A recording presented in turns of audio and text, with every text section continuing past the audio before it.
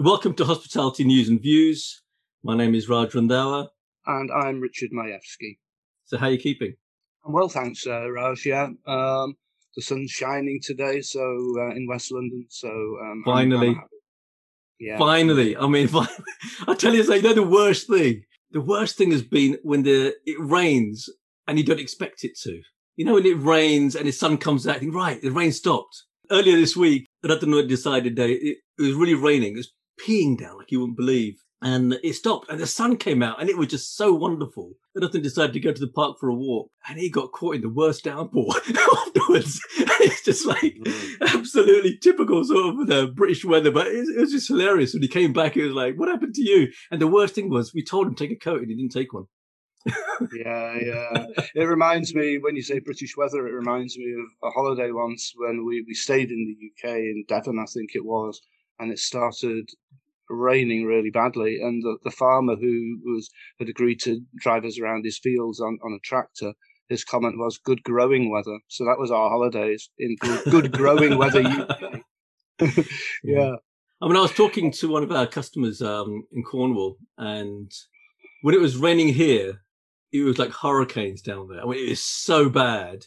And I asked her, it's supposed to be ruining the hospital, the whole booking environment and guests and all the rest of it. They probably empty all the. She said, we're chocker. I said, what do you mean? Because people are so glad to be out. Yeah. And they got tents that are barely pegged down and sort of holding. You can imagine the whole week holding the tents down and trying to sort of, keep their belongings together. And yet, that's how desperate people are to get out for a holiday now. Out of the cities, yeah, and into the Gulf Stream drift, or the hurricane, as it's actually called. Yeah, great. I mean, the other thing about this week has been that obviously the football. Oh, don't start me with football. Oh, we've got to start with the football because at the end of the day, we're at the end of the season. Football is really important in that sense, and definitely. West Ham did well. Obviously, are you actually starting to chew your fingernails in terms of what's going to happen tomorrow with the final? I mean, I'm kind of in denial that it's actually happening. I can't even think about it. Yeah. So Champions League, definitely, and Brentford, of course, before that. Yeah. So I've just got to be a fatalist, really, and say what will be, and accept the results, because if I were to react logically, I don't know what I'd do. So you do realise that since the match is tomorrow, I've got to ask you for a prediction today to see what happens when you can sort of reflect on it after you've made your prediction. I've even forgotten who is it? Who are Brentford playing? I think it's Swansea, isn't it? Oh yeah, you're right, Swansea. Swansea, Brentford. Well, 2-1 to Brentford. I actually think Brentford are going to win, even if they go one goal behind. Yeah, they've just been there so many times, haven't they? Yeah. It's a bit like the old Manchester City mentality, that you don't think you're going to win. You can. Yeah, and I'm sure that every Brentford supporter will be shocked when they do win. They're going in to expect to win, and then they're going to be shocked that, oh my God, we won. What do we do next? And start apologising. Yeah. Exactly. And as for Man City, Chelsea. Actually, before you say that, do you hear this? One of the big news items this week was Chelsea returning 800 tickets to UEFA. You hear about that? Yeah. No. Yeah, because City, City owners are paying for City fans to go over there. Really, I didn't know that. Yeah. But basically, the supporters club. I'm assuming it's the supporters club that were given the tickets to then distribute. Mm-hmm. They actually returned them, saying they were being fleeced, and they were being fleeced. If you actually think about it, they were being told, right, it's £400 a ticket. You then got to go on a chartered flight that UEFA have set up, so you got to pay whatever that fee is, and then you got to return within 24 hours. Yeah, it's crazy. Exactly. Ideally, you want to go there at least a day before. That's right. It's part of the whole. Yeah, and then you want to be there a day afterwards, even if you've lost. You've got to sober up somewhere. Yeah. But yeah, exactly. It's part of the whole thing, isn't it? And I mean, if you think of the Villarreal Manchester United game, it is very unusual to see so few United fans anywhere. And yeah, there were more Villarreal fans, it seemed like. So I don't think that Brits I don't know, for one reason or another. Maybe it's the airport, the queuing at the airports. Maybe it's some other reason, but they've not gone for it. But I hopefully, think, yeah, I think people are getting wary now. They don't want to be ripped off. You know, I was reading some stories where people are it's actually very strange. There was a story where I think it was the hospitality, one of the organisations, lots of hotels came out saying, we've our revenues have fallen so much. It's a bit of an obvious thing. They've been closed for half the year. Okay. yeah. And the reaction to it was, and they're going to start fleecing us. And that's not the reaction. They just want people to understand that the industry's been through a really tough time. And yet you got people sort of saying, we're going to get fleeced. And the reality is there are only so many hotel rooms. There are only so many service departments you can rent and all the rest of it. You're not going to get the prices it was last April or last June. So the price is going to go up, but it's going to be sensible. Hopefully, it's not going to be stupid. But people need to understand that we're not trying to there's no way you can make up a revenue when you've lost half the year. But this idea that everyone's going to get fleeced, I think it's going to make people so wary. And I think that's going to stop people even going abroad. Yeah, a real kind of complicated calculation there, isn't it? Obviously, at the end of the day, it's going to be supply and demand. Thrown in there will be rapid repurposing of buildings, so that if then there are astronomical accommodation rates, then new buildings will be repurposed into accommodation and the rates will naturally come down. But yeah, I mean, you're very right, Raj. It's something across the board, whether it's leisure contractor or corporate. There will be higher rates when we all return with a vengeance to the world that we once knew, and hopefully will be something similar to that. Yeah, I think there's also this balancing act. If people feel that things are too expensive, maybe they've got so used to being at home, they'll stay at home. And they'll just go out and do day trips. Yeah, exactly. Yeah, and with the football, exactly. I mean, they'll watch it on television anyway. Not for football fans out there. I'm sure that's a horrible sort of suggestion because you can't compare the experience, TV and being there. But in the circumstances and with the given risks and the costs, then yeah, maybe I can understand that those tickets were perhaps returned. Yeah. Although, I'm surprised. So now I'm going to put you on the spot. What do you think the result going to be? Depends on so much, really, doesn't it? I don't know whether Mendy is still injured. He was injured. The goal, I don't know. Yeah. Chelsea goalkeeper. So the Chelsea attack absolutely terrifies me. But the good news is they're always offside. So it could be a very kind of nervy game, but they won't score. So I will say I can't see them not scoring though. They'll be offside. They'll be onside once. I'll say what I'll go for 2-1 again for City. I actually think it's going to be 3-1. And I think City will win. And I think and that's going to really upset people in the household because here they've got Chelsea fans. Now that Chelsea are actually got guaranteed Champions League football next year, I think the edge has been taken off what they're going to do. Totally agree. Yeah, exactly. That's what I was kind of hoping for. So yeah, we'll see about Leicester fans do not want to hear you say that was kind of what I was hoping for. No, and we've all been there though. I feel for anyone that I'm sure that people will understand as a City fan. I've been there. I feel for anybody. Yeah. I even felt sorry for United fans. Yeah, especially on Thursday. Yeah, definitely.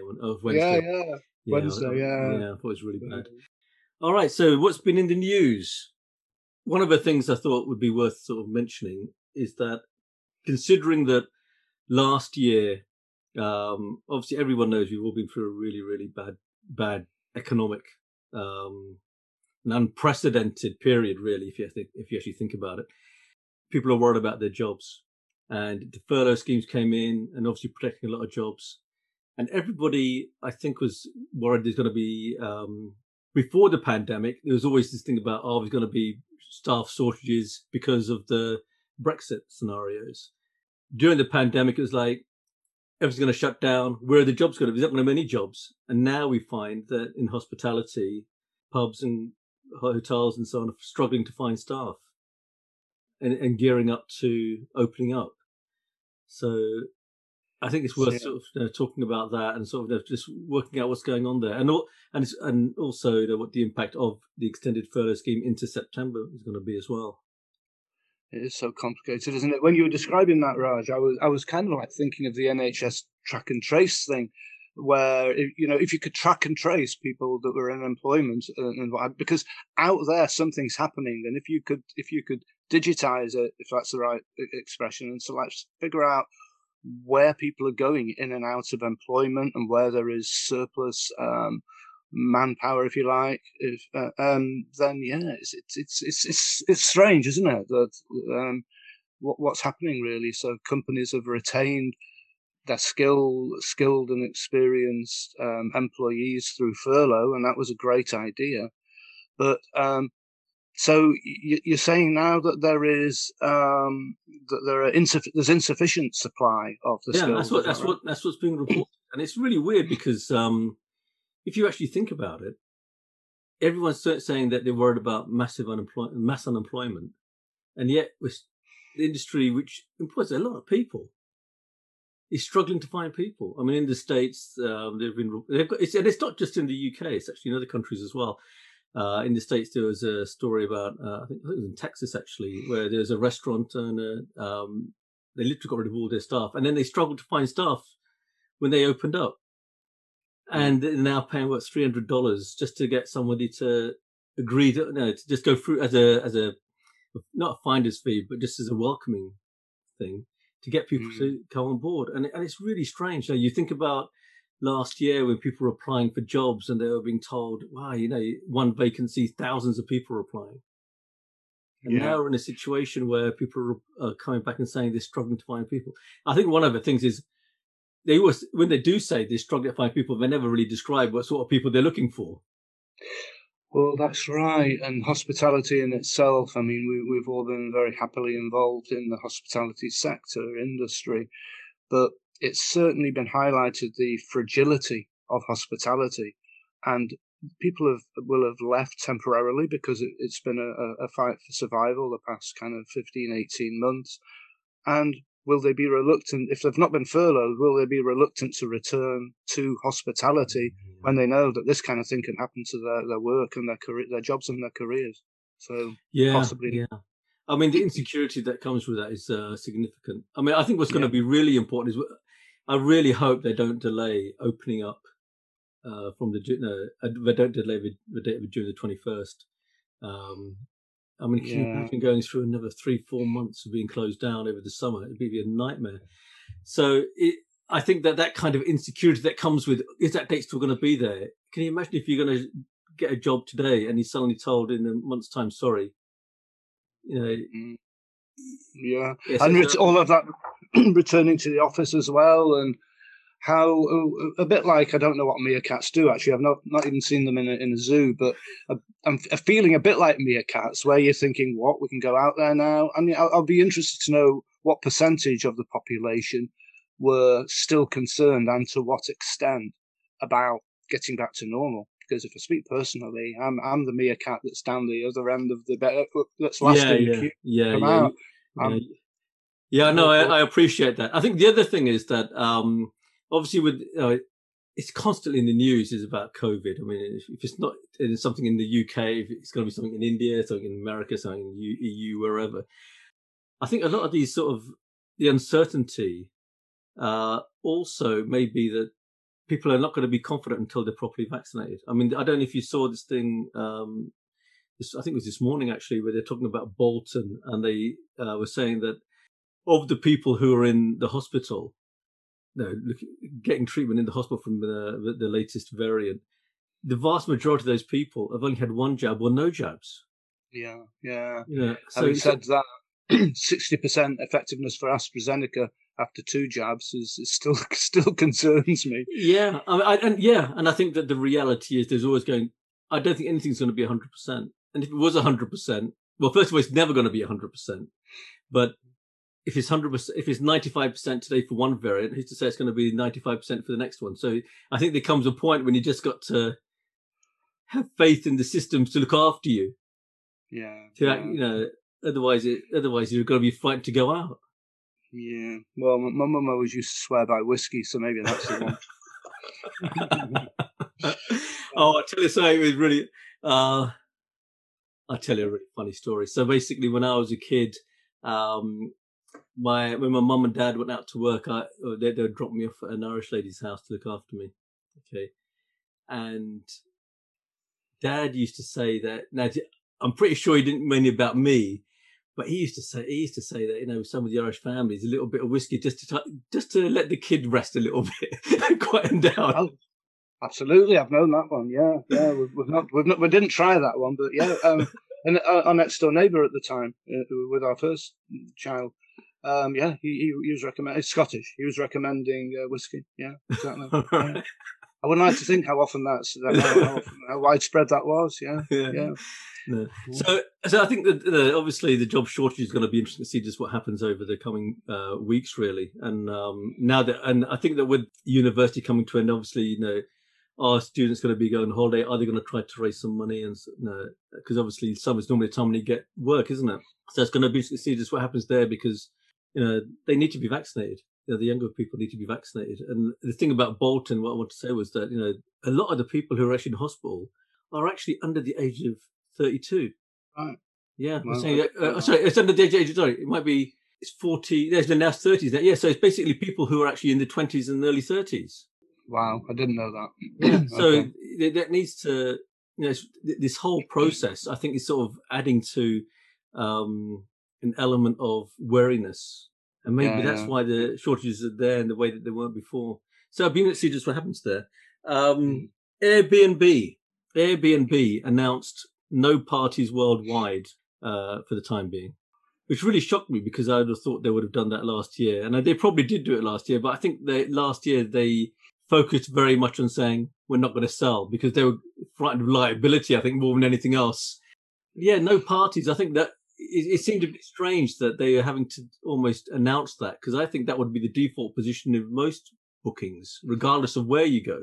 Yeah, I think it might be an indication of, well, perhaps a number of things. Airbnb were criticised the first time around with COVID, that they took the side, understandably, of the guest, because if there were no guests, if there was no demand, then property providers wouldn't have any market.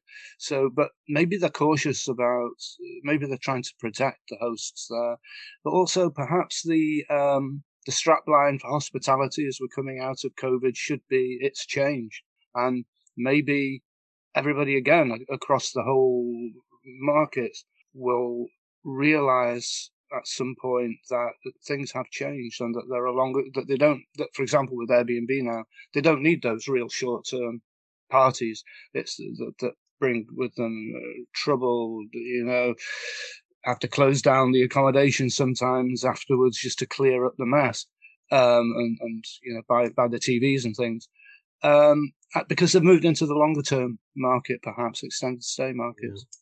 I mean, one could also argue they're being quite cynical, because last year their value plummeted, didn't it? When they had so few bookings coming through. So now they're trying to sort of reposition themselves in such a way that they can actually sustain not just, you know, issues of fewer bookings happening because of the pandemic, but maybe if there are other waves, or if there's other concerns, they've got some kind of strategy now to say, okay, we can continue with business because we've learned from what we had to do last time.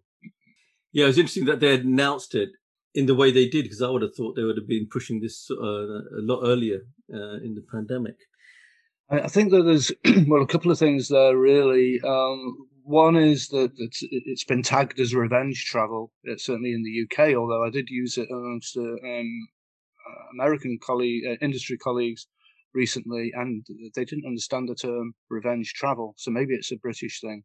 But it's certainly a frightening tag to have, and maybe Airbnb are a bit worried about the the intent with which people will return to the partying, and that could be quite serious.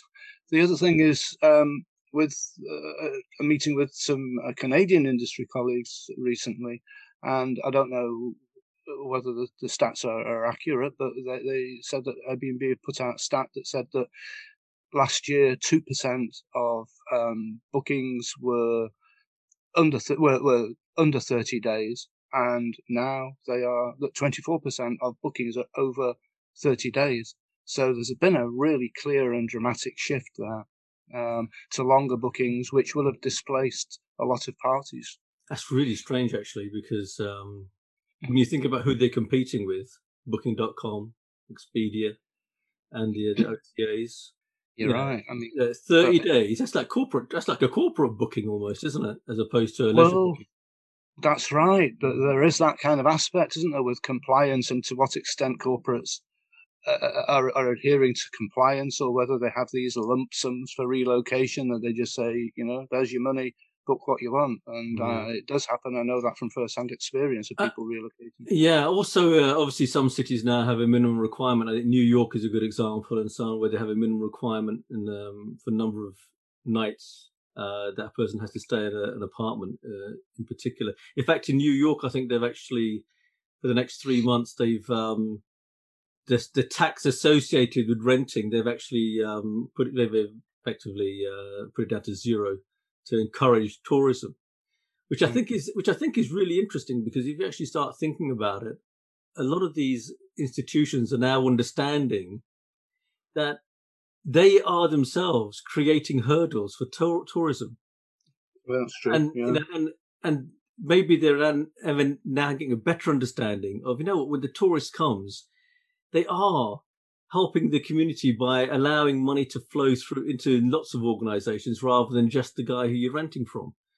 And maybe that will change their attitude towards hospitality and be less aggressive and more supportive of the tourist industry. Yeah, accommodation, it shows how fickle everyone is, really, I suppose, supply and demand. We might not be going to Spain anymore, and so the Spanish resorts will be thinking what's happening to the Brits. But we're all in the UK. But similarly, accommodation providers, they might say, right, well, we don't really want the tourists anymore. We're going for contractors or corporates. One thing's for certain, though, with regard to the supply, I think, and that's and we were talking about Airbnb, but thank goodness nobody operates in a vacuum, or at least not if the Monopolies and Mergers Commission have anything to do with it. And we've got people like Vrbo, VRBO, the old Home Away, Holiday Lettings, the TripAdvisor. They're out there, so it will be a bold step for anybody to. Like with the banning of parties, people will just go to Vrbo, So they've got to be very careful about how dramatic their changes are, really, I think. Yeah. But I think, and also I think the hosts are now going to become more wary of all of that stuff now. I mean, you cannot afford for your property to be taken off the market because you've got to clean up, the mess that's created from parties and so on. So they're going to be far more on the ball about this than before. Absolutely. There's the emotional effect on the hosts as well, really, I think, because if you bear in mind that a lot are kind of, not totally, they've moved into hospitality, perhaps from the property sector or something like that, and are still not as hardened to or approach it in a more personal way, is what I'm saying. Yeah. If people want to live life like a local, the accommodation is also offered like a homeowner, and and that also comes with the emotional effects when you get the property trashed. So yeah.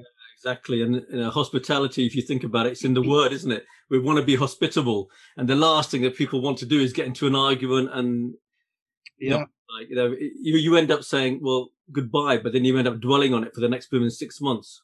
Oh, really? It's unpleasant. Yeah. So we'll sort of keep an eye on that one. Sabre were in the news this week, and it was quite interesting because it came out of the blue. I hadn't even realised this was going on. Sabre tried to buy Fairlogics, and the reason I'm sort of mentioning this is because the Monopolies Commission stepped in out of the blue and stopped the actual transaction. And what the Monopolies Commission said was that if these two companies merged, they could actually affect the pricing significantly in the UK. And when it went to the tribunal, Sabre agreed with everything that the Monopolies Commission said, but then said they had no right to stop the actual merger. Okay. Raj, I'm a kind of a bit of a philistine in some aspects of the hospitality sector industry. So Sabre, airline booking system, and GDS, global distribution system. So you can book accommodation through Sabre. At least travel management companies can book through Sabre. Right. What's the other company though, please? Fairlogics. And what they, to be quite honest, I think they just pricing. I think. Oh, okay. But I'll look into that more. But it just seems that we tend to forget that in the pandemic, because of what's happened in hospitality, all of a sudden you can be pretty sure investors are out there like vultures, thinking, you know what, the values of these companies have fallen. Now is the time to pick them up. Yeah. And who's going to stop that? Who's going to stop those things from happening? And the fact that the Monopolies Commission stepped in and actually did it, I think it was a good thing. I'm not saying that the outcome is a good one. I'm not saying that I don't know just how big an impact Sabre and Fairlogics will have. I assume it's going to be quite significant if it's been seen by them. But I think that from a consumer perspective, people need to know that there's somebody out there trying to protect them from actually being, because if you actually think about what we were talking about before with pricing and so on, people are being wary of being, of price gouging and all that kind of stuff that they think is going to start happening because people think that the hospitality industry is going to try to make up 1 year's revenue in 6 months. Mm-hmm. I mean, it's very reassuring that the body actually functions like that. On a kind of a domestic level, there are payment processors, there are hardware providers, and there are product distribution companies that on a domestic level are law unto themselves. I've been banned from using. I'm not allowed. I have to go down the market. I'm not allowed to book online in that anymore. So purchase online. So in that respect, because some companies simply, what I'm really trying to say with all that is some companies become so big, and the problem isn't the size, of course, is it? It's what they do then in the marketplace and where they go next. And exactly. I think there's actually also this element of. And you see it in the States more, I think. But I think there's a fear of big tech now. I think people are, if you actually think about it, you think about a few years ago, politicians were just wanting to line up and shake the hands of whoever owns Facebook, Amazon, Google. And now those same people are suddenly realizing that these companies have phenomenal power. And it's hard to suppress them because if you say no, they turn around and say, well, your voters are going to be hurt. That's right. And they'd prefer to put a man on the moon than cure cancer. So it's, I mean, I know it's oversimplifying things, but there is, if they can do what they want, I mean, don't want to get too political about it, and I'm not a political animal generally anyway, but, if they can do what they want, then they can destroy the world, almost. Yeah, I think that these kind of interventions, I think really it's, I'm not saying it's driven from a politics perspective, but I think it's actually people are now wary of allowing big tech to become big tech. It's better to have more companies that are smaller rather than allowing the one company to just suddenly dominate. Even if it's 51% domination, it can suddenly become 61 and then 71. And before you know it, you can't even stop it. And, I'm generalizing massively here, but it doesn't the size of the companies doesn't necessarily mean that the products are better or the prices are lower. In fact, often the opposite is the case, Yeah. isn't it? And Yeah. because they just simply have no competition. So yeah, competition is good, and that's and yeah.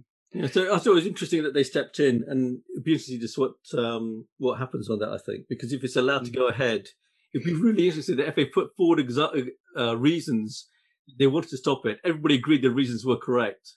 How can you then allow it to go forward? So it's going to be interesting to see just what happens with the tribunal. Yeah, it will be. Right. Last week, BBC, the BBC actually had a news item that was carrying on its website as well as on its 24/7 channel regarding doing bookings at a time of uncertainty. And it was effectively encouraging people to book in the UK, the holidays in the UK, and also to book abroad at the same time. And then encouraging people just to cancel one of them, when they decide where to go. And when I was watching this thing and also reading about it on the BBC website, I was actually thinking, does anybody in the BBC or does anybody understand the impact of this on hospitality? And then you start thinking about the fact that the booking agents like the OTAs, Booking.com, etc., are now trying to encourage everybody to have cancellations periods where you're literally allowed to cancel almost a day before arrival. Yeah. Excuse me. Yeah. I think that it's the terms and conditions bit, isn't it? Really, I think that the way in which a transaction has been transacted, but people purchase in a certain way, and I think it's always happened. The fact that somebody has highlighted it in the news, I'd be surprised, to be honest, if people hadn't acted in that fashion in the past. Hedging the bets. But to make it semi-official like that. And did you say it was the government? No, it was the BBC. It was a BBC news item, and the journalist was basically encouraging. Because the way it was edited, it was almost like encouraging everybody to book like that, which I just thought was crazy. And I think that the other element of it is that people don't understand that actually getting last minute bookings is a nightmare. If you get loads of last minute cancellations, for those hotels that allow overbooking, it's not that big a deal, I suppose. But very few people are going to be wanting to do overbooking. Just think about where we are. If you do overbooking, where are you going to put the people if they all turn up? Well, that's right. People use the term swings and roundabouts, and I've never actually, in my 60-odd years now, I still don't know what it means particularly, but I'll use the term swings and roundabouts anyway. I think because it is swings and roundabouts, isn't it? If that is how the market moves and people are double booking and will cancel another, it stands to reason, and the consumers out there, whatever they're purchasing, will understand that the selling conditions will then become different, and they'll have to say goodbye to the 30-day cancellations. The 1-day cancellation, that you can cancel the day before arrival, because accommodation providers can't afford that. They will then move back to the 1 week, 2 weeks, 1 month cancellation policy, because that's the way it is. That's simply the way it's going to move.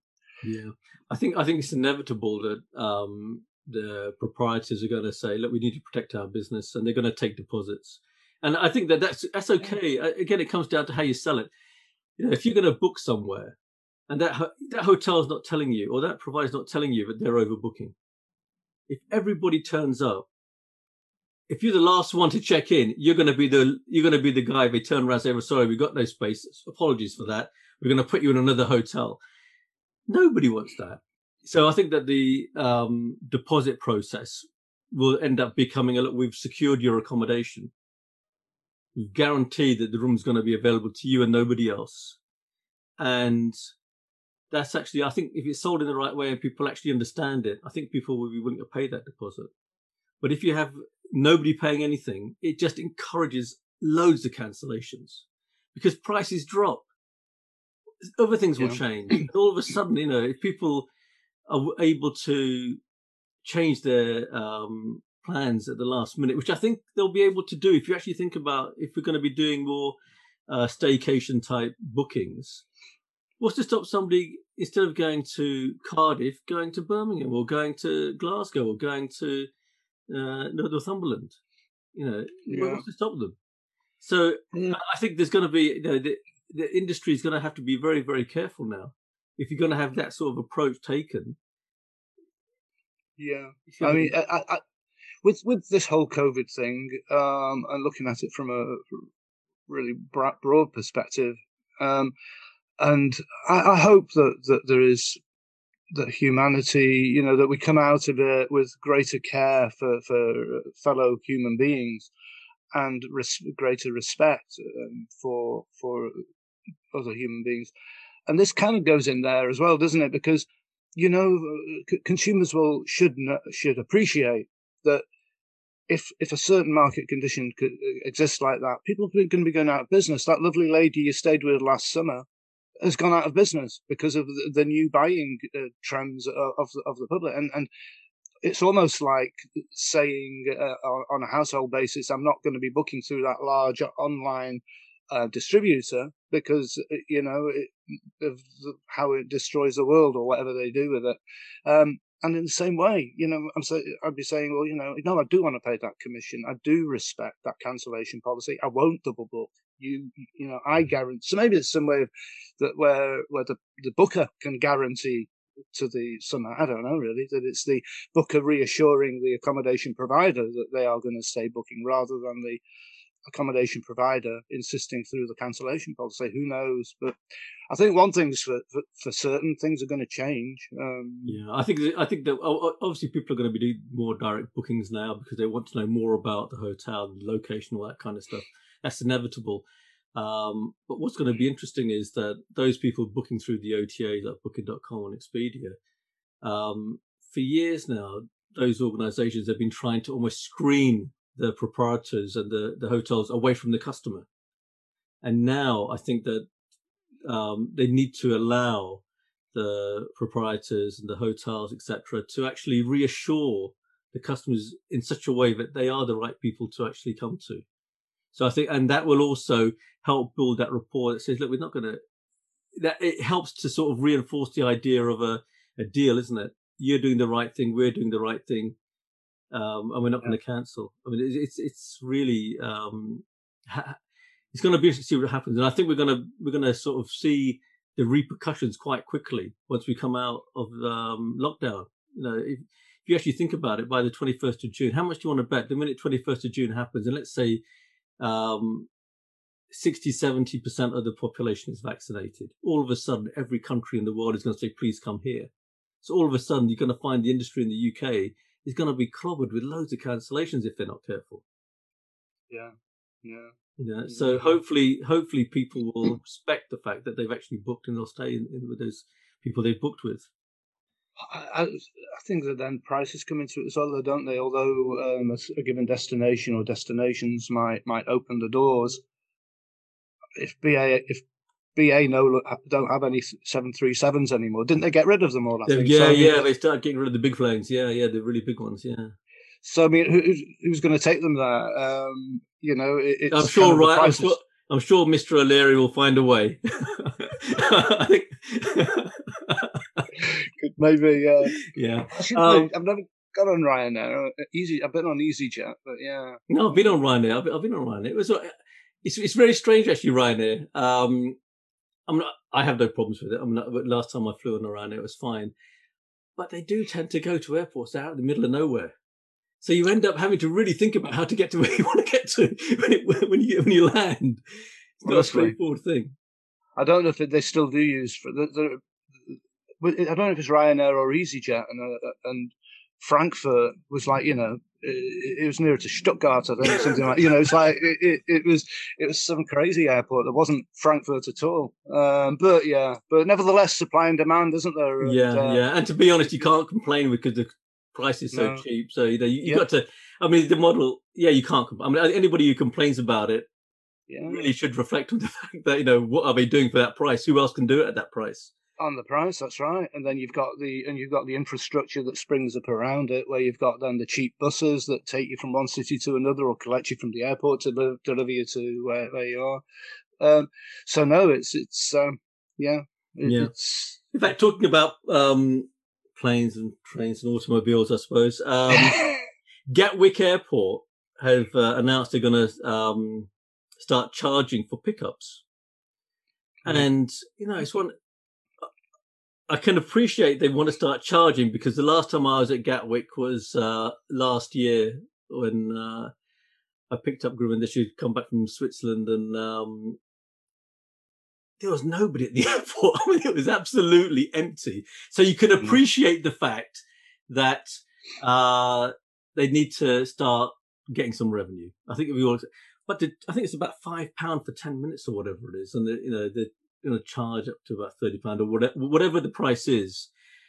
I think that's going to count against the airport. I think it's going to have a really bad sort of impact on people, because one, it's a nightmare to even get when it's busy. It's a nightmare to pick up anybody up anyway. Yeah. And I actually think that what's going to happen is people are just going to end up either going around in circles and hoping that they can just literally runs into their blooming car and dives in through the window, or you're going to have a car that's so small you're going to have to wonder, can they get the suitcase in it, because there's so many cars in the blooming rank. It's a horrible thought, isn't it? I mean, there might be smaller airports, but can you imagine going around Heathrow doing that? They did have something, but before COVID even. I was a bit worried at once, like that you can't drop off people at arrivals or the other way around or something like that. And I'd done that, and there was going to be a £60 fine. I think I noticed the sign saying, but sadly, I think that we'll find that they can afford to levy those sort of costs. I remember it was in the mid-90s. It was around the time of the advent of the internet, actually, I think. And I think it was Lufthansa that did the first move, where they stopped in-flight meals and they started giving sandwiches instead. And I thought people are going to move to another airline. That's just not going to take off. Look at it now, so those harsh kind of changes, yeah, of course I love those airline meals. Not that I'm a frequent traveller, but yeah, I think they can probably afford to levy those changes. We're going to have to lump it, I think. Sadly. Yeah, but I think that it's inevitable that prices are going to go up because of what's happened. Generally, it's just an inevitable thing, isn't it? But when people suddenly start getting hit with those additional fees, especially if it's family picking you up and your family's picking you up, and they're now getting hit with a charge. The guy who's driving the car is getting hit with a charge. I don't know. I think it just leaves a very bad taste in the mouth afterwards. And you end up, I think long term, you end up thinking, well, I'd rather fly from Heathrow. In the same way that that we know, and we can talk about this on another occasion perhaps, but the repurposing of buildings, in the same way there could be repurposing of land. Let's say that there is some bit of vacant land close to a nearby tube station, if we're talking about London, then somebody could say, tell you what, if people get a tube from Heathrow to, I don't know, Hatton Cross, and there's some big potential car park there where they can just collect people there.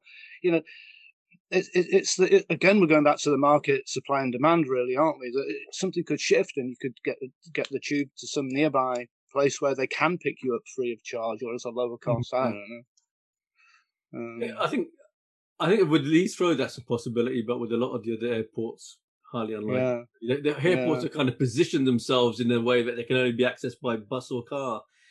And it's if you see me on Dragon's Den shortly, Raj, with a proposition that I'm going to buy up land close to every airport, then you'll know where it started, and I'll thank you for this. Yeah. No, but it's I think the travel industry needs to be able to make sure that people can travel, obviously safely, but they need to be able to feel that they can go through that process again without feeling like they've been fleeced. Yeah, it's because that's how you change things, isn't it? You allow the change to be. You talked about the meals in terms of going from hot meals to sandwiches. How much do you want to bet they went out of their way to make sure their sandwiches were tasty, and they made sure that they? I mean, they're probably not now. Who knows? I don't know. But at that time, there was where is everybody else, and I think that we should accept that things are going to change. but we need to also think about people wanting to go again. I mean, one of the things that I'm hoping we see is that if people are staying in country, that they do more trips. I mean, it'd be nice to. People should go back to the old days of actually learning a bit about their country by traveling around it. And if that can happen, that'd be great. But you'd want them to be able to go through a similar process each time rather than, have a story that they put on Instagram saying, God, wasn't it horrible? Okay. Have you come across any new ideas or things that may help the listener? Yeah, thanks, Raj. This suggestion is probably about as new as the Ark, which is to have a plan. And even then, there were two animals that went in one by one, weren't there, or two by two. So it's really, even before COVID,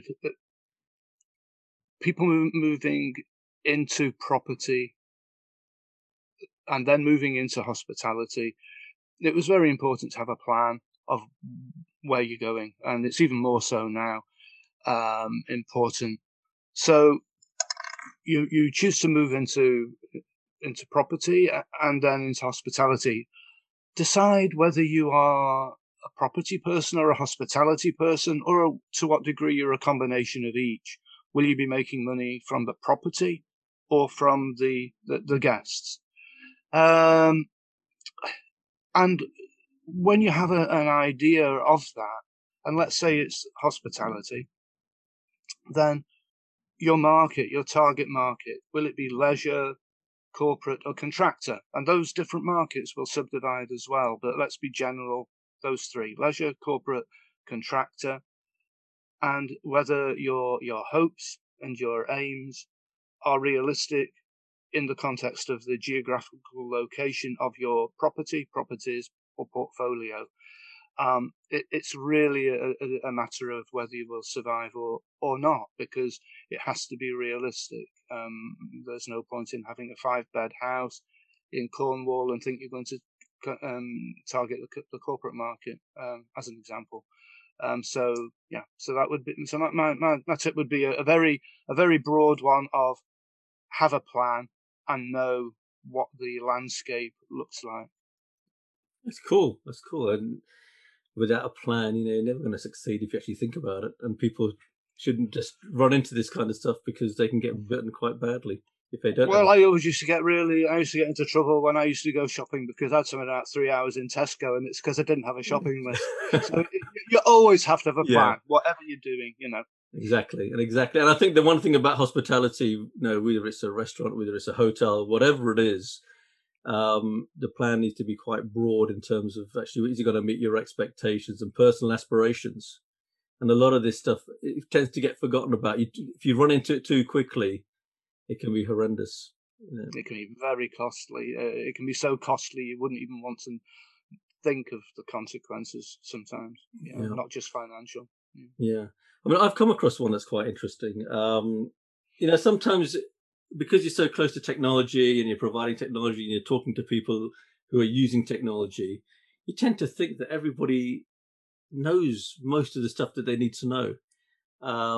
We had a situation where one of our customers called me, the actual owner of the holiday park called me and said, Raj, I work really hard. And she's got 40 odd units and she works really hard. And she wants to be able to have Christmas Day off, New Year's Day, and her birthday, as well as public holidays, I suppose, in some respects. And she said, look, can we do anything to help her by not having people arrive on those days and not having them depart on those days? Because especially with Christmas Day and New Year's Day, when people are departing, you can end up having to pay overtime for a starter. Secondly, it can be quite, if you, where's your own family time and trying to deal with those days? And so we looked at it, and on the system, we made available an option to say no arrivals and no departures on those particular days. And I think that people don't realize how straightforward that is. It doesn't affect your bookings substantially, if at all. And it's a relatively straightforward thing to do. And I think people just need to know, they should ask their providers of their systems to make sure it's available. Yeah. And because, those type of family type things, we tend to forget that, as well as providing the technology, we've got to think about the people who use this technology, and making life easier isn't just about running the hotel or running the service departments. It's also making life easier by giving more time with your family. And these type of ideas, I think, are really, really simple to implement. And yeah, I think people should just know that they should be looking at that there is a solution, and it's probably available with most systems. It's just that, they tend to sort of like the shortcut on, I don't know, Excel or whatever it is. You don't know about it. When you see it, it's wow. It becomes one of those things. It's nice to know. It's nice to know that there is technology that's appropriate for the accommodation providers as they are today, which are smaller. They're not necessarily huge corporations. And like you say, that the importance of family life or their own personal goals comes into it, and they're using technology to achieve their own personal goals. And yeah, I mean, it has massive values to life generally, doesn't it? It's, absolutely. The way that they will then regard others, and the way that they run their businesses. So, kind of, would you say micro businesses? I don't know really, but I think it's. Yeah, I think that one of the things is that when one looks at technology, whether you're small or big, you've got to, you have to look after your employees. It's very easy to forget to say you've got to look after yourself as well. Okay, so that means that these sort of ideas, you shouldn't be afraid to implement them, with your big or small. With your big or small, you shouldn't be afraid to implement them, because at the end of the day, there is a lot of discussion now, and it's good that there's a lot of talk about mental health and family welfare, etc. But these kind of things, maybe businesses should actually start thinking about, okay, if the technology allows us to do these simple things, does it affect our business that much? No, not really. I mean, how many people want to come in on Christmas Day? But why do you need to have them? Why not just say, okay, we're not going to have check-ins on that day or departures on that day? It isn't really going to hurt your business, but will it help your employees? Will it help the families? Will it help those sides of the business that actually just mean your employees know they're being considered in the overall picture? And how you treat your employees, how your potential clients see you. You are what you are, aren't you? And you aren't, like it or not, you're not competing with the Hilton down the road or what have you, because it's a totally different offering. And if a potential client likes what you're offering, they will take that whole package of the coziness or whatever your how to whatever degree the accommodation, to whatever size the accommodation is. You are a smaller operator. It used to absolutely fascinate me with mailings in the old days, like snail mail, how large companies would try and do their mailings to make them look small. It's some poor person writing out in hand on the letter. And small companies would do it all trying to make out that they look big. You're small or you're big, and you have benefits. If each has a benefit to the client. So that sounds great. And unashamedly close out your dates for arrival on some. And if that technology, you're saying then that technology does exist, Raj? Oh yeah, it's been around for a long time. It's just that people tend not to know about it. It's like I think there's so much out there. You don't need to reinvent the wheel all the time. There's so much out there that, people either have been told about it and they've then forgotten because they get busy and doing things, or they just don't realize that what they think is complex is just a press of a button. Yeah, exactly. And things are always changing, aren't they? You talk about reinventing the wheel. I wish they'd reinvent the low-profile tire, because it costs a fortune. Oh, I tell you, so I'm picking my car up later on. I took the car out just a couple of weeks ago, just to make sure it was okay. I get to a red light, I'm stopped. Guy behind me goes straight into the back of me. And you think, I haven't been out much. I've got to explain to the insurance people that a guy who hasn't driven much in the last year or so had an accident almost 5 minutes after his hour.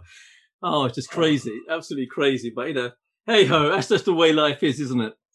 Well, exactly. Okay. That's dreadful. I'm sorry to hear that. No one was hurt, and it's just one of those things. Yeah, gosh. Hope you enjoyed the podcast. This is Raj saying goodbye, and hopefully you'll join us again next week. Thanks. Bye. Yeah, Raj, and thank you for this whole experience. I've really enjoyed it, and I hope that the listeners have enjoyed it as well. So thank you.